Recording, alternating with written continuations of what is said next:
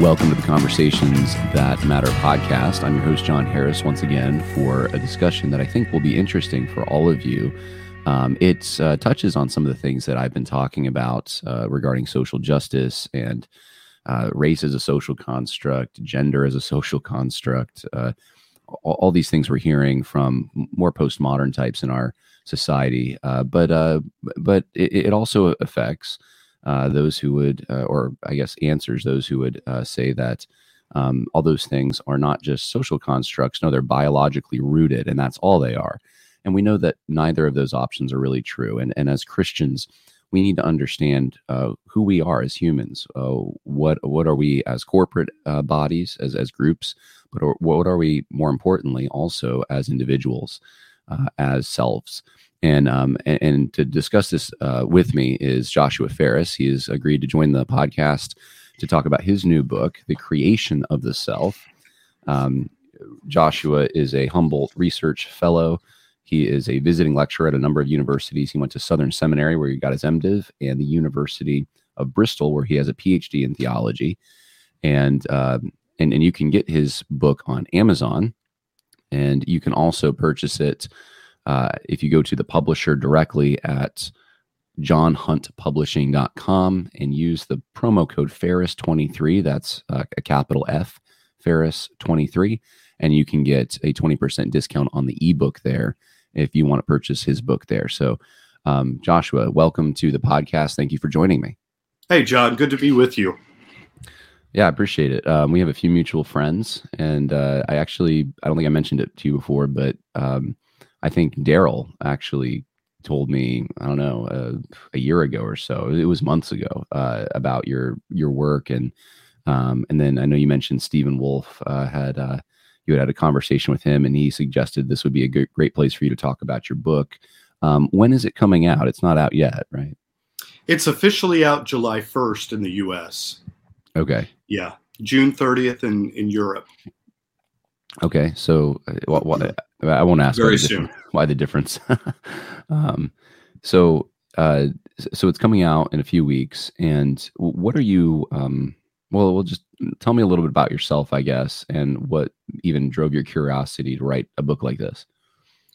Yeah. So, long story short, theological anthropology became an interest to me in seminary, and I was at the Southern Baptist Seminary in Systematic Theology 2, the course, and we were discussing a variety of different issues from anthropology, the Constitution question of what it means or what it is that makes us who we are as human beings. Are we bodies or brains or soul body compounds?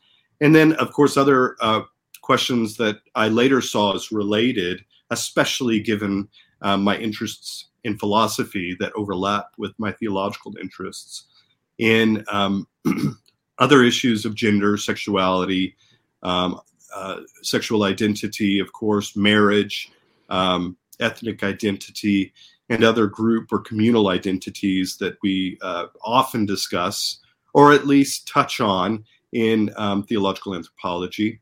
And so I realized then, as I was studying theology there and simultaneously investing myself quite a bit in philosophy, that I really wanted to spend quite a bit of time in my doctoral work on the question of constitution, and relatedly, the question of the origin of the soul or the self as soul, and which is an old conversation in church history, as you know, that has kind of fallen in recent history. It's become less important.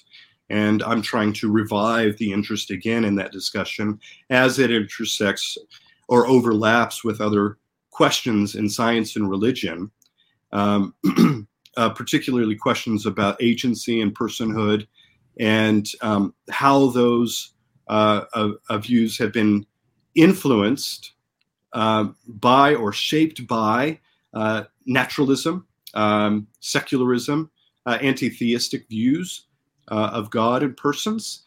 And so anyway, so that became a real focus in my dissertation, my doctoral work, of which I published that dissertation. And then years later, I was thinking more and more about the theological side of the question, which I published an introduction to theological anthropology with Baker, academic, and then this most recent book, which is really, I guess, written for two different audiences. One is for a broader sort of mainstream intellectual audience of unbelievers, agnostics about God, and older theistic views of persons. And then the other one is for just the kind of the broad mainstream Christian intellectual who's interested in developing a sort of more rich, robust conception of the person and its sort of worldview implications. So the big point of the book is it's a defense of an older view of personhood as a soul, or the self as a soul, which overlaps with the claim that there is a God and that God is an explanation for the self as soul, and the two are intimately overlapping, as we see in the tradition within the Augustinian tradition, especially. John Calvin picks up on this in his Institutes, particularly when he's talking about knowledge claims, about the intimate or personal overlap between knowledge of self is also knowledge of God and vice versa, which, as you know, gets picked up later on in recent history in various apologetic discussions related to presuppositionalism, Reformed epistemology, and these sorts of questions. But the big claim is that we ourselves as souls, and that entails that we are created entities, that we are not solely products of biological evolution, or that we are emergent products, which is becoming all the more popular these days in science and religion discussions about persons, and or the idea that we are wholly physical beings, which is becoming popular in those circles as well, especially as it's rooted more and more in naturalism and secular assumptions about persons. And then, so this question, of course, has other implications that we can talk about, but that's the big picture of the book. Yeah, very nice. So what is the self? Where did it come from? Those are the questions that are on the table. Where do you see blatant errors that on this question in our day-to-day lives? I mentioned, of course, the social construct idea, but where do you see that your ideas, the biblical understanding, the theologically conservative understanding of this is challenged? Yeah. So I think there's been a wide reception of a different, a number of views that take this, that almost explicitly or wholly exclude any notion of a self as soul, that we are souls. That's becoming altogether unpopular, not just in wider secular academic context, but also in Christian contexts, as the soul has come under fire for especially the last 10, 20 years. And there's been a recent flurry of literature on this subject, from biblical scholars to theological scholars, as well as philosophers who are rejecting any notion of the soul and the soul's sort of intimate connection to God or to some sort of theism, which was prominent in the ancient world and prominent through the likes of Augustine and Aquinas. But so we're seeing that rejection simultaneous with that. In the wider culture, we're seeing an outright rejection of not only the soul, but a self in general. And we're seeing re-envisionings of selves as wholly autonomous beings that are wholly physical. But we're also seeing other views that suggest that we are unstable beings through and through, that there is no stability to the self, and that there is no persistence of the self. So the self that you are today isn't the self that you are tomorrow. That is wholly changeable. And Brian Lowry has recently been promoting this sort of position. He's a psychologist, and this sort of view is becoming somewhat prominent in psychology at Stanford University. And so he's been pushing this sort of view, the self, the social creation of you, which he says that you are wholly a social construction or social creation through and through, and that there is no stable you. You are basically just hats that you put on, or positions that you fill, or occupations that you assume in your life. There is no stable self, in other words, that endures through time or persists. So you can see very quickly how what this might do to the question of dignity and how we understand the dignified person, or how we might understand responsibility. And if there is a stable self that undergirds any sort of responsibility, that we can attribute or predicate responsibility of action to a person. But rather, we are the construction of our community around us.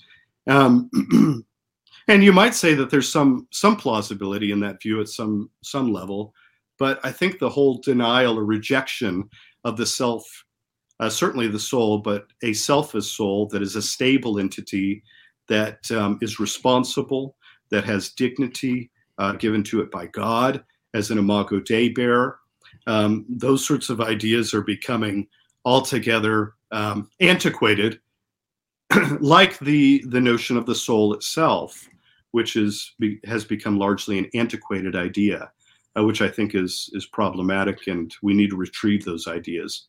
Yeah. What are some of the pitfalls then that you see coming, like the I don't know, the dangers of rejecting the true view of the self as this Imago Dei with dignity from God, and then embracing, for instance, the idea that we're just a product of our community? Yeah. Well, I think if we're talking in the Christian realm, I think some of the dangers include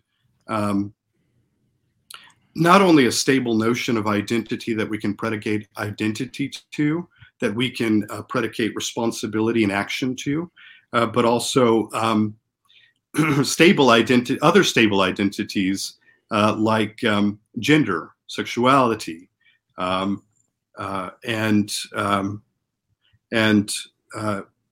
ethnicity and community. These are all important factors.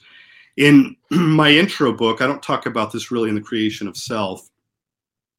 In my introduction to theological anthropology, I make a distinction between strict personal identity, that we can identify the person, that there is a person, and this is fundamental to how we make sense of morality in the world, but it's also fundamental to how we make sense of action, responsibility, and identity over time. But then relatedly and importantly, narrative identity, which I think of as contingent identities, but nonetheless altogether important. And there are different levels of importance of our own contingent identities. Contingent identities being like the communities that we are connected to, at a deeper level, the communities that we are connected to by way of our origins, namely our family. Contingent identities that we're connected to at a deeper level, namely the church, if we've been baptized in the church and we've had faith and we're partaking of the Lord's Supper and those sorts of things. But then other identities as well that would be included that would have a deep sort of impression on who we are, that are not something that is so feeble or that fluctuates so much, as if we could take take our hat on and off, but that is like gender, and gender is rooted in biological sex. If we take biology to be somehow determinative of our identity, that's obviously a question right now in the wider culture, but it's a question even in the Christian culture right now, as we're thinking about these things afresh, and as we're arguably drifting on these sorts of issues. What role does biology play in determining our social arrangements and orderings in the world? Let me get specific here, because you're mentioning something that I think is fairly interesting. One of the right-wing critiques of the gender ideology that we see around us is that, hey, you're a man or you're a woman based upon the fact that you have certain chromosomes or certain parts of your body, right? And the retort, of course, from the transgender lobby, I guess, if you will, but that whole LGBT spectrum is that the people who advocate for these deviancies want to say that no, actually, if you experience life in a certain way, that determines who you are, and so that becomes this interface, it seems like, between your experience and the experience of others is what makes you who you are. So if you experience life as a woman, then that makes you a woman, whether or not your biology says you are or not. And I think for especially older conservatives who are just watching things change so fast, they think this is silly, this is dumb, this is obviously, who you are because you have certain biological characteristics. It sounds to me like what you would say is that neither of those are completely true. I mean, obviously, I know we would side with those who say that there's a biological component here, which at least tells us who we are, but we're not reduced to that biology. So our souls, male and female. I mean, maybe explain that. Yeah, that's a good question. So this is a common question that comes up to me, and sort of the view that I hold.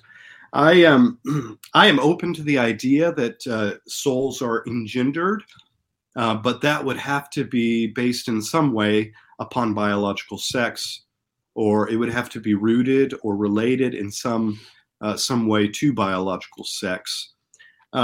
If we as persons ourselves are souls, these sort of stable things that have these properties of, consciousness, I think, and I have experiences, and I am who I am in virtue of, the soul that I have, the soul that God has given me, the soul that God has created, then there's a sense in which gender only makes sense objectively in the context of our biological relation, rooted in biological sex.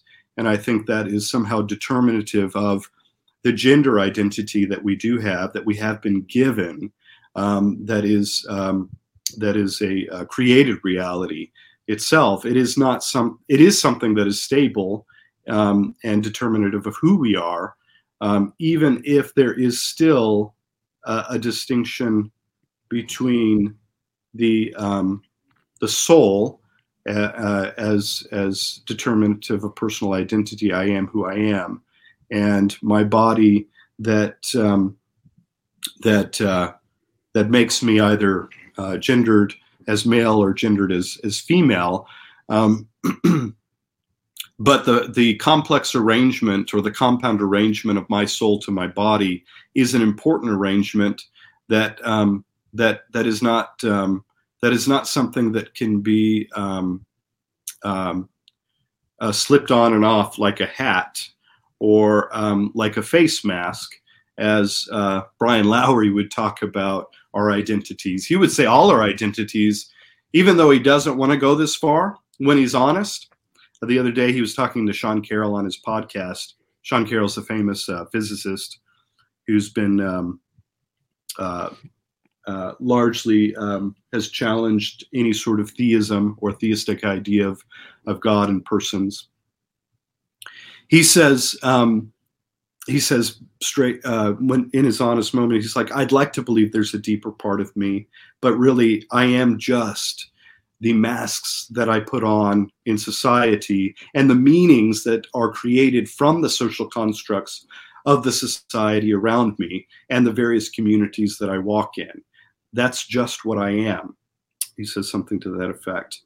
And biology is certainly not something like that. Biology is something that is given to us from our origins and from the very beginning of our lives. That is, even if biology isn't permanent in all respects, it doesn't give us, it's insufficient for identifying persons, as I argue in The Creation of Self, that there is something transcendent about the self that points us to God and necessarily requires that God's action in bringing us about or bringing about these sort of contingent persons or consciousnesses that we are. There is something about our being created from the very beginning in our bodies in a way that our bodies contribute a determinative identity or a fixed biological identity that cannot be cut off. So the important idea is that when we're thinking about gender, I think there's been this complex ramification from the separation of gender as a social construct from sex as a biological or biologically determinative reality.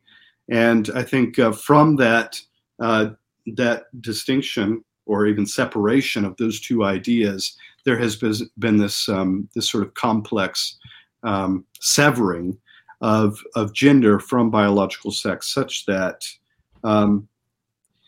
there have been recent attempts to make sense of these as gender as solely a social construct, in which case, if it's severed from its biological context altogether, then it becomes an idea firmly planted in the air, in midair.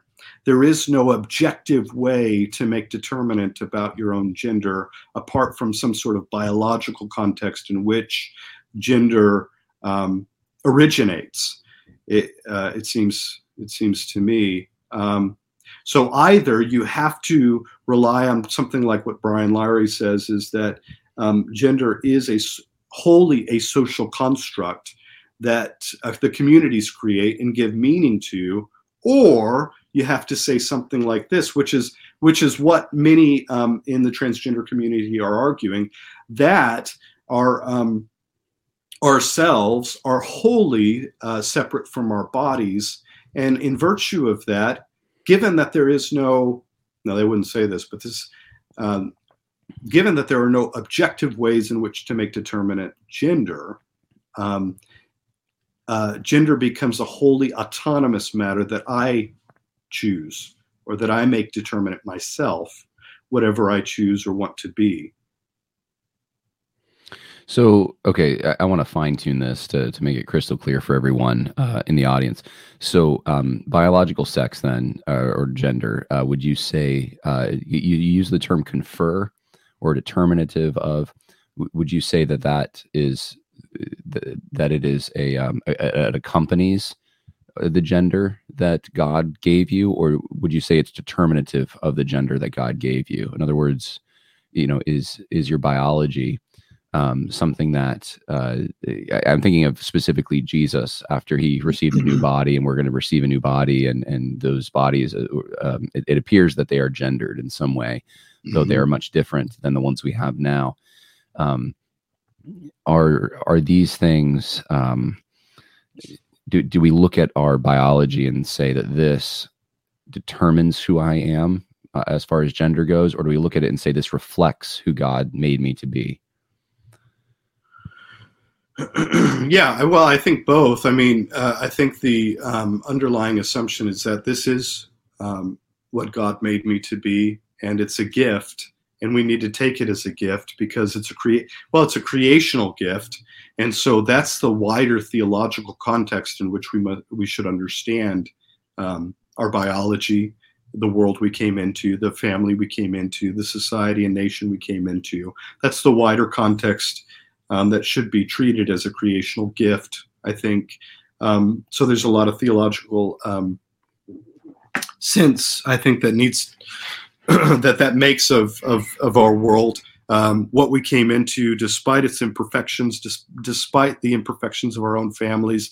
It is a gift given to us by God. But I think at a philosophical level, I think biology is determinative of gender, and apart from that connection, there is no objective way to make sense of or make determinative of gender itself. It becomes a relative idea, relative either to the individual autonomy of the person, wholly divorced from any sort of objective constraints or objective generalities that are given to us in biology or society, or it's wholly determined for us by the social constructs that our society gives to them, to these genders. So I would say that even if you believe in something like the idea that we are souls that can persist, that exist in intermediate state in the way that like Jesus seems to when he dies on the cross, his corpse is in the grave and he exists in some form or fashion, either well, there's different theological positions, but that's irrelevant at this point. But and then he's later physically resurrected. There is some sort of connection to his body still, even during the disembodied state. His body left an impression on his soul and gave his soul a structure that is something that cannot be sort of cut off or sort of excised in any obvious way. And in fact, he is raised again, and it seems that there's a teleological connection between his soul and his body that lends itself to the fact that, yeah, he will be, when he's raised again, he's in a similar body. And in that similar body, he is, it appears he is gendered still. So would you agree with Carl Trueman then? You mentioned that Carl, well, you didn't say Carl Trueman, but you mentioned that you think that there's a sense in which we can create our own identities, or the source in the minds of, I guess, the transgender activist types, that we can determine in contrast to our biology. We can say who we are as I know we're talking about gender so much here, but it is kind of the hot topic now. Yeah.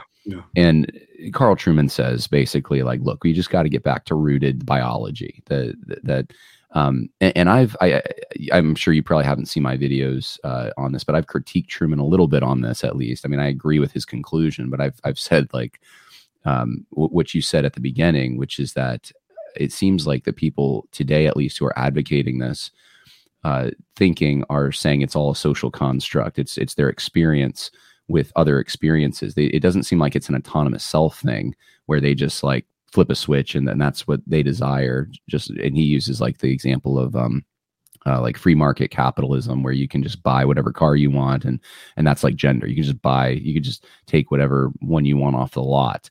And I've said, well, if you listen to these guys, it doesn't seem like that's what they're saying. They're not saying you have the power in yourself to just determine exactly who you are. It sounds like there has to be some kind of a social interaction here. And maybe that explains why there's such a push for social recognition, because that's part of why in order to overcome the rootedness, the fixed idea of there being a gender, to make it malleable, they seem to want to make sure society reinforces this malleability, and that will, I guess, bolster their faith or their idea that everyone agrees with this, therefore it must be the case.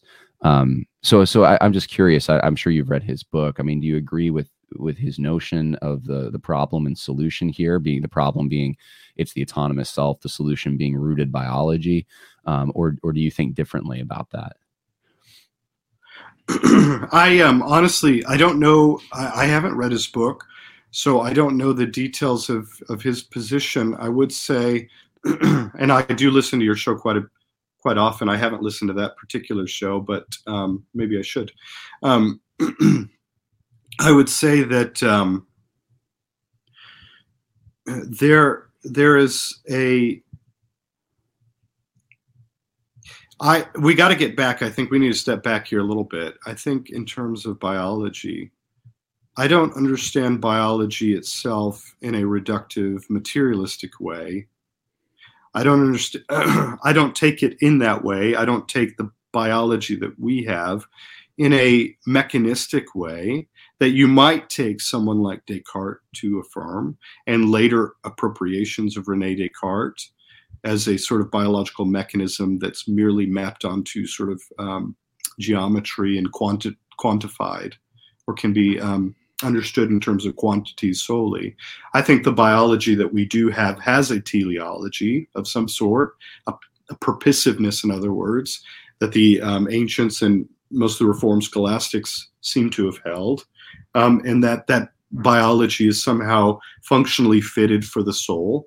And so while there is a distinction to be made between social gender orderings and social gender behaviors, certainly there's a distinction to be made. I still think that the social gender orderings is rooted in some way in the biology, but that biology is not physically reductionistic. That biology is somehow transcendent and has meaning. There's a whole meaningful structure that's created and given to us by God, in which we interact in the world and marriage and with the opposite sex as well as the same sex. There's certain governing principles that are related to our biology. And so there is a way in which you can conceivably make a distinction between social behaviors and biology. And so when you start introducing that in a philosophical or an ideological way, it's easy to take one and make that primary over the other. I think that is can be dangerous. But I would say, so I would say that there are traditional norms that we've been comfortable with throughout history of how gender socially interacts, and in some form or fashion, it is related to or rooted in the biological context, which has a wider and expansive, transcendent purpose context that provides sort of a teleology for social interaction, and those cannot be divorced. I think it's helpful, and so maybe you can shed light briefly on me or help me place Truman's view, but I think it is helpful to point back to the biological sex as somehow the rooted context in which we understand social dynamics and how we as gendered beings interact with one another.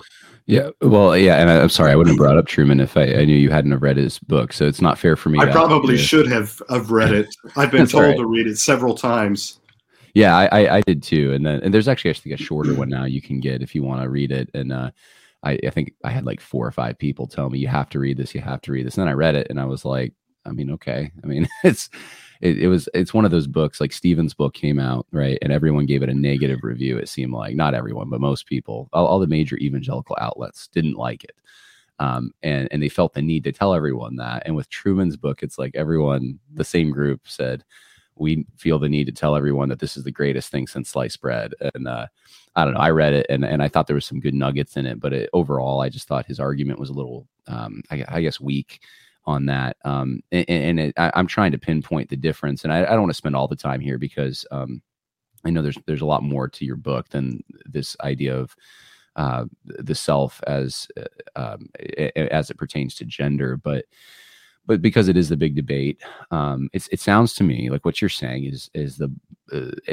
you're saying the Reformed scholastics and I guess the Reformers would have, when they looked at this idea of gender, whenever they did, and Augustine, they would have said that there is something biologically rooted about it, but it's not the biological rootedness of the evolutionary biologist, right? Who says that everything is determined by genetics. Genetics, you're saying, though, it's not that. There is a deeper spiritual meaning to your biology, essentially. Yes. Yeah, and I absolutely. think that's a very important point, I think, to make, that you can't find really common cause, at least not much common cause with the evolutionist. And there are some, like Sam Harris, right, wants to critique the transgender stuff by saying, well, this is ridiculous. Of course, we evolved to the point of, for the sake of survival, having these two genders, which create children and nurture them. And if you deny that, you're just denying science, right? And so I think a conservative can hear that critique and think, oh, that sounds good, right? I want to oppose the transgender stuff, but they don't realize, okay, what you're buying into this notion that's against what we believe as Christians about the self, right? And so that's where I'm trying to explore here, that I guess right now, is that distinction of what you're trying to say. No, biology is important, which I agree with you, but it's not everything. It's not determinative of everything. So so I don't know if you have any comment on that, but that's where I'm getting at. Yeah. Yeah, I think that's right. So I would say that there are social behaviors, there are social orderings that are important, and in some way they are connected and rooted in a biological context, but that is not physically reductionistic, and that is there is a certain teleological relation between the body that we have and the character or behaviors that we have as human beings as well, and how we interact with one another.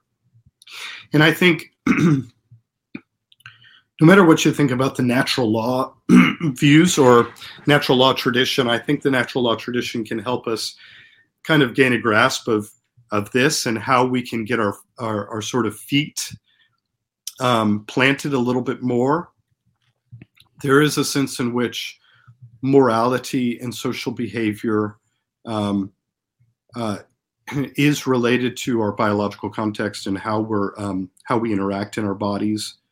And I think that in some ways, like so many natural law theorists would argue, there is something about our sociality that is teleological to our bodies, and that we can only have access to by way of revelation as well as practiced revelation in terms of the liturgies and the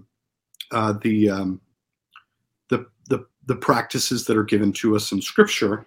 And I think in order to get our feet established even more firmly,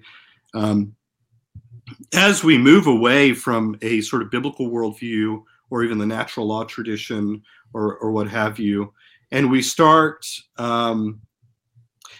overemphasizing maybe biology. Biology is helpful in terms of like saying determinatively, yeah, I think this is kind of what you're getting at, and I think this is an itch that needs to be scratched more and made sense of if we're going to get back to biblical morality, even traditional morality, and gender roles and like more controversial ideas about how genders should interact with one another, how marriages should be. We need to think of more about how these are related. You have egalitarians who will firmly argue something like we're arguing here, that gender is rooted biologically. If we're going to make any sense out of gender at all, we need to do that, right? That's important, right? That's good. I agree with them. But then when it comes to everything else is in terms of our interactions and our social behaviors is up for grabs. And there isn't any sort of way to motivate how it is that we think about the richer context in which our biologies play a role in gender and gender performance, or gender social performances, and how we interact with one another. And so it's I didn't know we were going to go down this line, but Sorry. It is an interesting line. No, that's fine. It's important. I think it's really interesting and important. And I just want to say that I don't have anything prepared here. It is something that I've thought about, but as I interact with my egalitarian friends, there's almost this sharp separation and divorce between social behaviors and social interactions and biology at one level. And at another level, they're willing to use biology to make sense of, or to at least to argue against the transgender activist and the LGBT community. And complementarians, on the other hand, are willing to say something a little bit more like, oh, well, there's implications, more implications from our biology that we need to thicken up a bit to make sense of these sorts of things. And we don't need to just throw all of tradition out and all traditional gender roles out, because there's probably something within the wisdom of the wider tradition that we need to retrieve in order to make sense of how it is that we behave together as gendered beings and these sorts of things. And so we can't sharply separate those things and just say everything in terms of social behavior is up for grabs. So it's okay, even if I accept that my daughter is both biologically a female, but also gendered female, it wouldn't be up for grabs that she could start dressing in ways that look like a man, or that if I had a boy, that he could start wearing dresses. Right? Those things are not up for grabs. So let me back off the gender thing, and let's talk about maybe a wider conception. We could use any number of examples. Perhaps race is another, ethnicity is another category in this.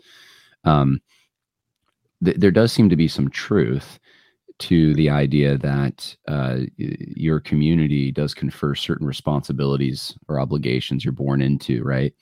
And you pick up these patterns, and then we call these patterns, at least in part, culture. That you have traditions and different ways of living with one another that, let's say, are distinct. So, if I were to go an hour and 45 minutes south, and I were to walk into Harlem, New York, or something, I would probably stick out, right? Because of the way I look. But there's other things that one of the reasons, I guess, that people will look at me and think, okay, he's different, is because I'm also going to act differently. Presented with similar circumstances, I will perhaps be more cautious, or be less cautious, or be more forgiving, or be less forgiving, or be more polite, or be less polite, depending on what's presented before me. And that is based on what I'm used to, based on my experience in this world. This has become, I think, for BLM and CRT advocates, this has become something I think they really want to drive home, is that race is a social construct. You are on this power dynamic chart, and you can even map it out, and that this power level, I guess, is what determines a large part of who you are. And of course, I think with intersectionality, actually, it's comprehensive, because you can take all the different factors of who you are and chart them. And so it's actually, I mean, although it's supposed to be postmodern, it seems like actually it is this attempt to kind of bring it into this scientific grid almost of that we can look at these things in almost an experimental way, and we can determine who someone is based upon a number of these different factors and reduce someone to those things. And they all have to do with social experience, right? Well, the truth in that seems to be that, well, yeah, I mean, I am born into a community with certain obligations. So there is a culture. It seems to parallel or correspond in some way to ethnicity. And I think that's just because, different families are different, and but obviously that's wrong. It's wrong to say that that's all you are, is these experiences that you have, especially experiences of being oppressed or oppressing. So, I would just be curious if you could address that, because I see that as the second wing today. You have the gender issues, but but then they're using the same kind of logic when it comes to ethnicity or race. And your experiences determine who you are. You must have this certain experience, even if you have the biology, let's say, but you don't have the experience, and you're a Clarence Thomas or something, you don't qualify. So experience is the most important thing. Yeah, oh, that's interesting. Yeah, I think there are a lot of parodies between the logic used in the LGBT community and the race community, as you mentioned. Of course, this has been a common sort of tactic of the LGBT community to sort of capitalize on race, right? As we know, and in the racial discussions, as well as the wins in the debates on racism and these sorts of things. So that's been a common tactic. Although, I mean, obviously, in terms of the racial wins and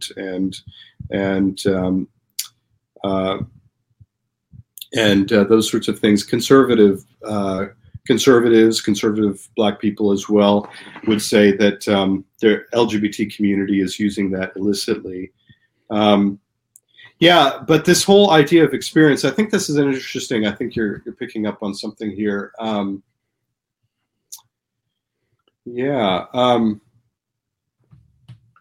I think so. I recently wrote this article, and of all the articles I've written, it's been one of the hardest ones to publish and it's on race. I haven't written anything publicly on race, but I think there's a complex set of issues here, and how we think about racial identity or ethnic identity, if you make a distinction there. There's lots of distinctions. Obviously, Steve Wolf, in his book, he makes a distinction between ethnicity and race, and although he was hammered as basically being a racist, but if you read him, it's quite clear he's saying that, at least in our ethnic context, it's multiracial. But anyway, there are these complex sort of facets of the discussion, and so in my article, I'm actually trying to be very neutral. Now, I have very stronger commitments, but I'm trying to be very neutral and just laying out sort of what do we mean by race, racial identity, or ethnic identity, and then also what are the theological implications that follow from that, or the questions that follow from that. Nobody's asking that. All the racial experts, and I cite some of the literature, do conflate these various views. Of course, we might say that race is totally irrelevant and just be radical individualists, as some have argued, in which case this discussion is not all that important. But there is a complex sort of interrelation between what we mean by racial identity as a biological reality, as a social reality, or as a social construction in some ways, and where it is that we derive our objectivity on these issues. There's a complex interrelationship between most of the views that are out there, if they're even articulated very clearly, which most racial discussions are not very clear, at least doesn't seem to be very clear to me, especially the pop level discussions. If we take race to be a real entity or property of persons, a real feature of their identity, then there's kind of two broad camps of views, and that is that it is some sort of biological reality, whether you take that in the genetic direction or the genealogical direction. And then there's the kind of more social constructivist view, which you might say, well, social constructions still have a sort of, there's still a realism to them in some ways. They're not like something, and to varying degrees, like I said before, in terms of our narrative identity, some narrative identities have a deeper impression on us and have shaped us in deeper ways that we can't sort of like, we can't just kind of take on and off a hat. It's not like that. It's something that's more deeply ingressive in our psyche and in our social behaviors. And so, but I think what you're getting at now is that experience has become my individual experience in my interacting with others. The other has become also almost kind of the primary adjudication between who I am and how I determine who I am. It's yeah. So here's I want you to, in a closing here, kind of make the pitch for your book and why people should get it, what they're going to learn that will help them.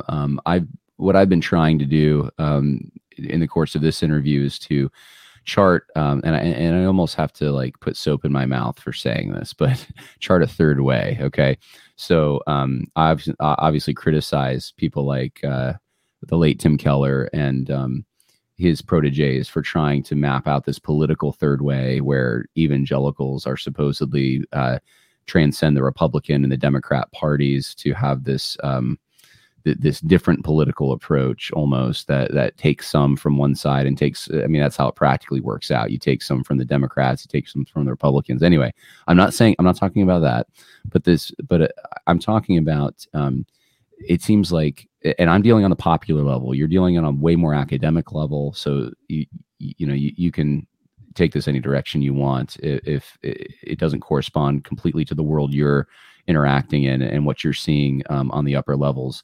But on the pop level, I at least see there's these two options that you're kind of given. You're given either it's all experience or it's all biology. It's all and it's the evolutionary biologist on the one end in the lab coat telling you, we're going to have a great reset and we're going to we're going to have a transhumanism and we're going to be able to lock put computers in your brains. I mean, this has great implications. I think the Chronicles magazine, I think their next issue is all on transhumanism. And it's, I mean, straight out of, I think, a Darwinian idea that we're just parts. I even see this with the vaccine to some extent during the COVID era. I mean, it's just, we can kind of speed up or improve human biology. And so you have that on one end. And of course, we know that that's wrong, that's not quite right. And on the other end, we have the more postmodernist types, I guess, telling us it's all experience. It's all just how your interactions in the social context determine who you are. And I guess, I don't really see a lot of the old thinking. From when I was a kid, I remember people saying like you could just kind of, maybe there's radical individualism, you could just choose or whatever. I don't see that as much now. I see those are the two main options were presented. And so as a Christian, what's the third way? What's the way that either, takes the kernel of truth in these other views and says, okay, well, there's a portion here that we can appropriate or they're getting at something accurate, but it's not, it doesn't go as far as they're trying to make it go. Or rejecting them altogether and saying, well, these two views, they don't determine who we are as selves. This is the biblical or the theologically correct narrative. That's, I think, where something like your book is going to have practicality for people who are listening, because they're trying to explain to their children and whoever else, their pastors, they're trying to explain to their churches how to avoid the two pitfalls. And so, I'll just let you take that any direction you want to take that in. But how does your book address that? Yeah. I think that's a good way to categorize. There's kind of there's experience, and then there's biology altogether. These sort of two ways of coming at it, and both are insufficient or reductionist. I think the importance of the transhumanist discussions can't be overplayed in terms of their relationship to the transgender community. I think there's a strong connection there in terms of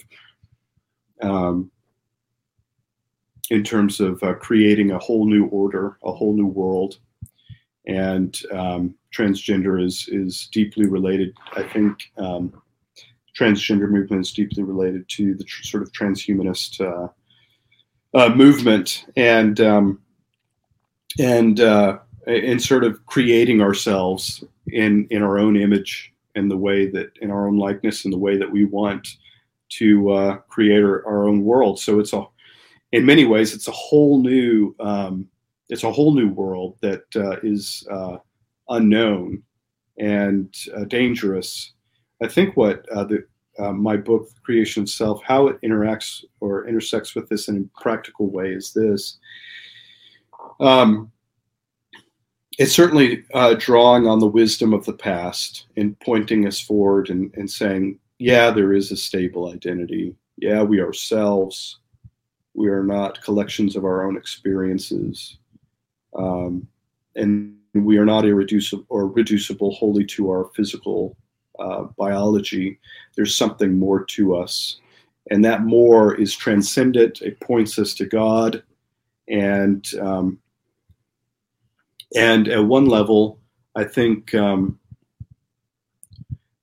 is an apologetic in the book that points us to the fact that we need revelation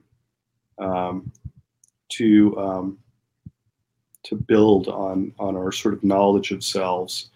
And so I think the direction of the book is saying, look, there's selves, there's souls, and this points to God, and God is the creator of who we are. And when we start tinkering with that, we start unmooring from the wider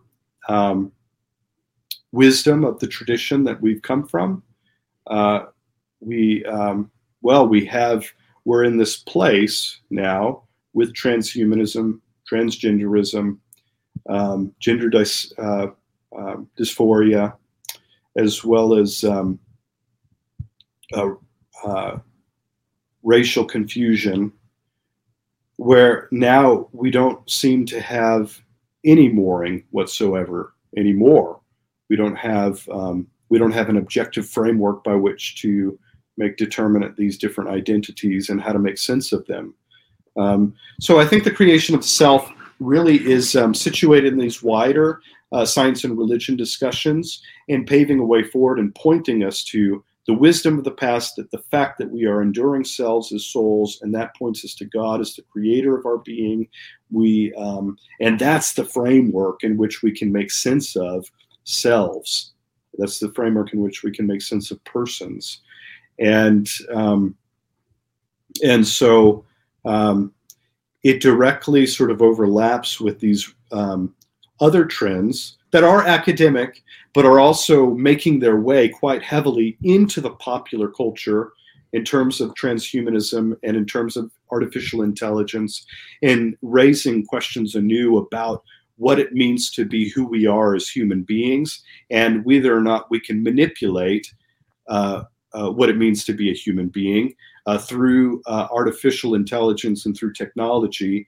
Can we make ourselves better in our own images that we so choose? And I think it directly overlaps with that in responding to naturalism, this whole idea that or secularism, that we can understand ourselves apart from God.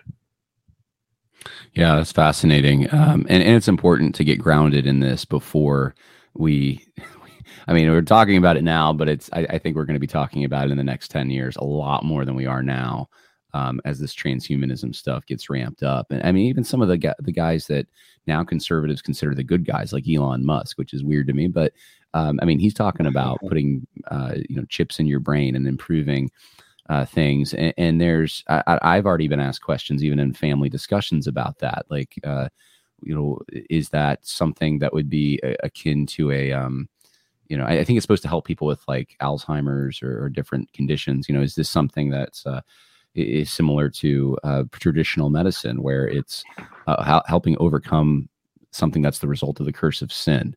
Or is this fundamentally changing? And that's a big question. Yeah. And moving forward, can we put chips into people's minds that are going to, download information? I don't know this a language, and now I can. I mean, this is all hypothetical, but I mean, there are people out there who think they can do this, and so Right. it's important. So anyway, yeah, no, it's the book comes out on July 1st for people who want to check it out.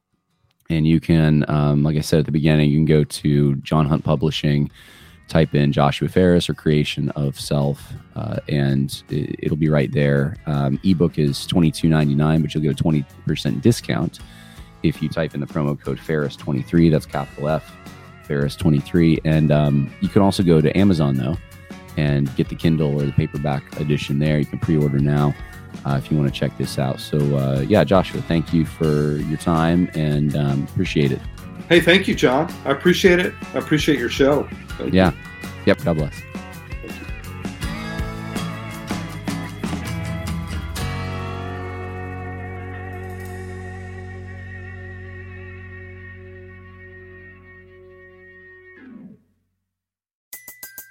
Everybody in your crew identifies as either Big Mac Burger, McNuggets, or McCrispy Sandwich.